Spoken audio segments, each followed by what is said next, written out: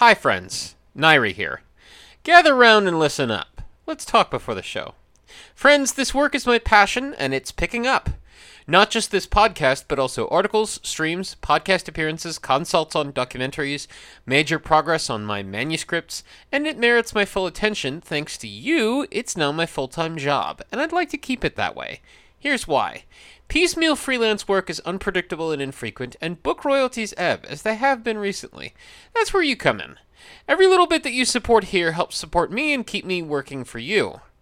Your support does more than just keep me housed and keep the lights on. It also lets me make appearances at conventions, like I did recently at the Western Pennsylvania Furry Weekend, and it lets me invest in research materials, like the copy of Sources of Japanese Tradition, Volume 2 that I recently acquired for Friday Night History.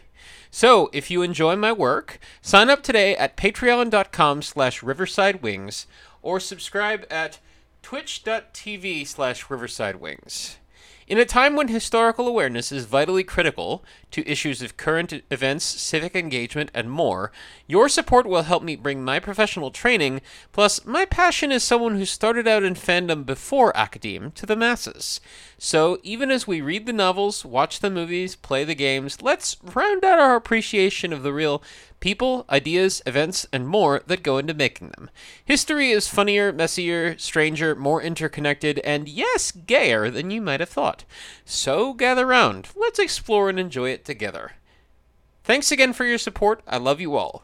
Thank you for being the wind beneath my wings. This week on Friday Night History, reviewing A Samurai in the Vatican.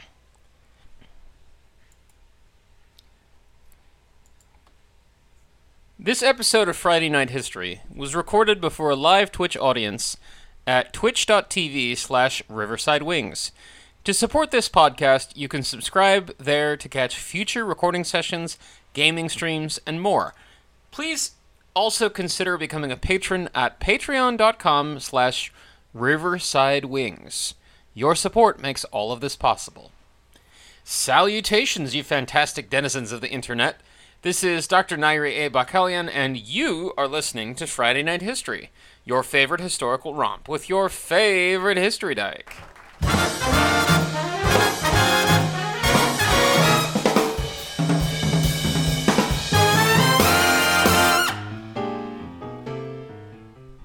Season 2, Episode 9, Number 42, Reviewing A Samurai in the Vatican. It isn't every week that there's a new documentary that falls not only squarely within my professional purview, but also squarely within my hometown ties. But, well, that's what happened this week, so I'd be remiss if I didn't take the time this week to consider that. It kind of came out of nowhere, but I made a point of watching it on PBS as soon as I read the blurb. Quote, in 1613, feudal lord Date Masamune sent a Japanese diplomatic mission to Europe to negotiate with the Pope and the King of Spain in hopes of opening a new trade route. Led by samurai Hasekura Tsunenaga and Franciscan monk Luis Sotelo, this expedition spent 7 years traveling 1/3 of the globe. End quote. And now, having seen it, I have some thoughts that I want to share with you all, should you be interested in watching it too. Ergo, this is episode 42, reviewing A Samurai in the Vatican, which is itself season 19, episode 5 of the PBS series Secrets of the Dead, Unearthing History. This episode of Secrets of the Dead focuses broadly on the 17th century Hasekura mission, which was a diplomatic overture by Date Masamune who sought to get not only trade with the Spanish Empire, but also the resultant military aid to support a potential bid for usurping rulership of Japan from a still new and unsteady Tokugawa shogunate. Remember, this is just before the siege of Osaka. The documentary does this by leading from the Spanish perspective, following a modern Spaniard who is a professor of Asian studies, Jesus San Bernardino Coronil of the University of Sevilla. Okay.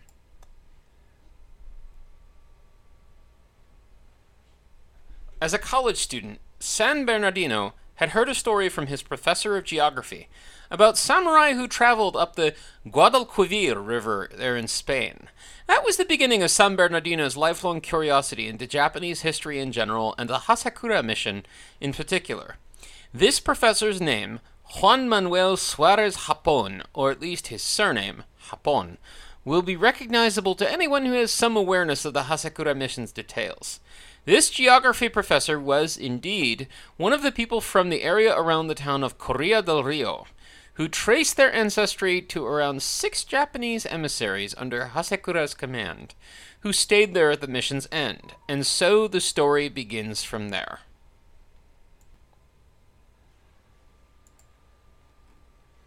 We follow San Bernardino around the world on the trail of the Hasekura mission, which did leave a paper trail on 3 continents, much of which remains understudied or unstudied. He not only tours different archives and historic venues in Spain, but also visits Mexico, then called New Spain, as well as Italy and the Vatican. And yes indeed, his travels take him to Miyagi Prefecture, where he visits Mount Alba and the Sendai City Museum, before going to Tsuki-no-ura in nearby Ishinomaki on the far side of Sendai Bay to visit the replica of San Juan Bautista, the Japanese-built galleon that carried the Hasekura mission across the Pacific. This documentary does a lot that's right. It takes us to the places where the big events happened. It features clips that attempt to reenact key moments from the lives of 3 key figures in the story, Date Masamune, Hasekura Tsunenaga, and Luis Sotelo, as pertaining to this mission. It mentions things I wasn't entirely aware of myself, like the political machinations by senior imperial officials both in the Spanish Empire and in the Spanish metropole alike, which ultimately doomed the delegation to failure almost from the beginning. The 3D animations, including those that reconstruct Sendai Castle, as it would have been in 1613, were stunning and dead on. I gasped aloud when they came on screen, because it's been a while since I've pored over the plans, and I wasn't expecting to see them replicated like this. And we also see life in modern Correa del Rio, and meet several members of the extended Japon family, who are, indeed, descendants of the handful of Date retainers. A Spanish scholar named Angel Luis Schlatter Navarro is interviewed briefly on camera and mentions his estimate of their number being around 6. But this documentary is not without its problems. There are some errors of detail. For instance, San Juan Bautista was built at Tsuki-no-ura, not in Sendai, and Luis Sotelo, as an outsider, not only to Sendai Domain but to Japan itself, wouldn't have been allowed to visit the brand new Sendai Castle, as the documentary claims. But those are relatively minor, and I can see how they'd have been the result of people who aren't specialists trying to put together an introduction like this and do it within the constraints of time. But there are some more substantive issues I have with this documentary, like the Spanish scholar's unchallenged claim that Hasekura's conversion was genuine. They seem to entirely miss the notion in Japan of a dichotomy between tatemae, public face, and honne, true motive. Is there a possibility that Hasekura converted out of a genuine desire to embrace Christianity? Sure. But we have to understand that plenty of Japanese people of the samurai caste converted in the interest of improving trade and diplomatic relations with Europeans, and that doesn't automatically mean they were genuinely invested in Christian doctrine and cosmology. And what's more, Hasekura and his small delegation were far from home and had to use every means at their disposal to get the King of Spain to take them seriously and treat them as even remotely resembling equals. As the delegation's leader, Hasekura converting and receiving baptism went a long way toward that, so I really don't think we can jump to conclusions about his personal sentiments. But that's not all.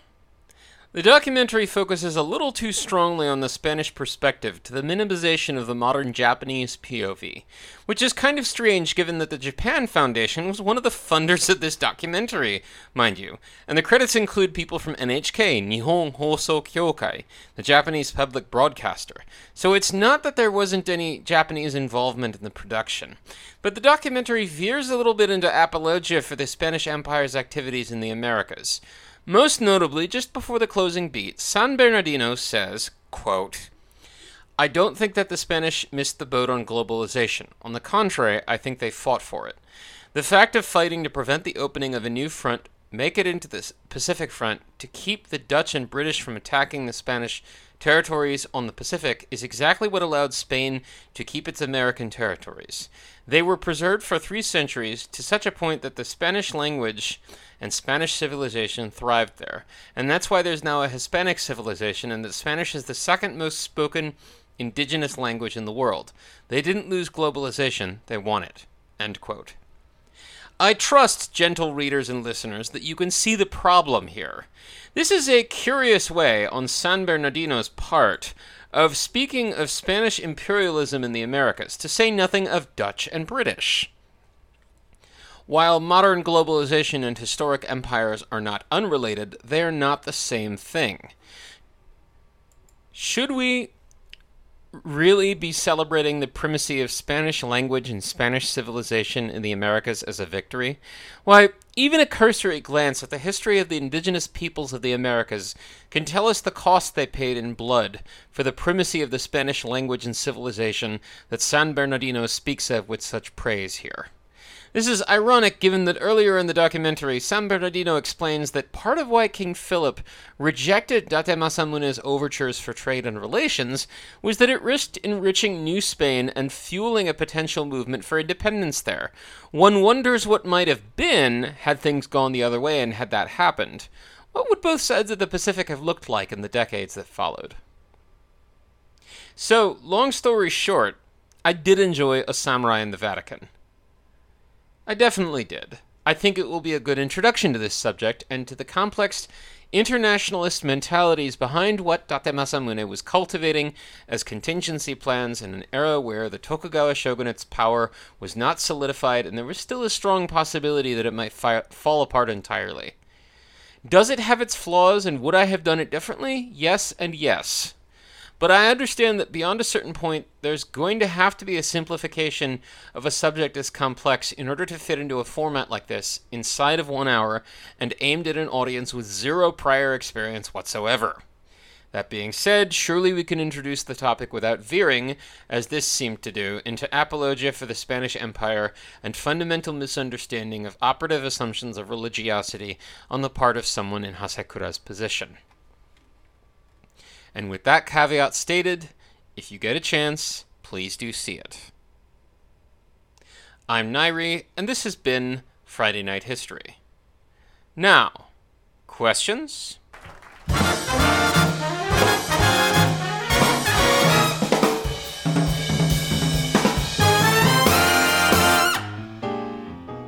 Friday Night History is a weekly historical romp with me, your favorite history dyke, Dr. Nairi A. Bakalian.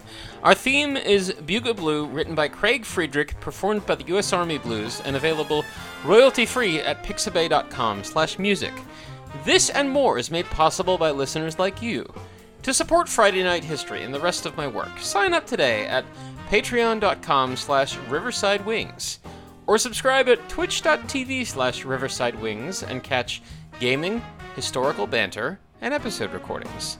You can find my audio fiction and other short work for sale at riversidewings.itch.io, and check out my novel at bit.ly/graydonebook.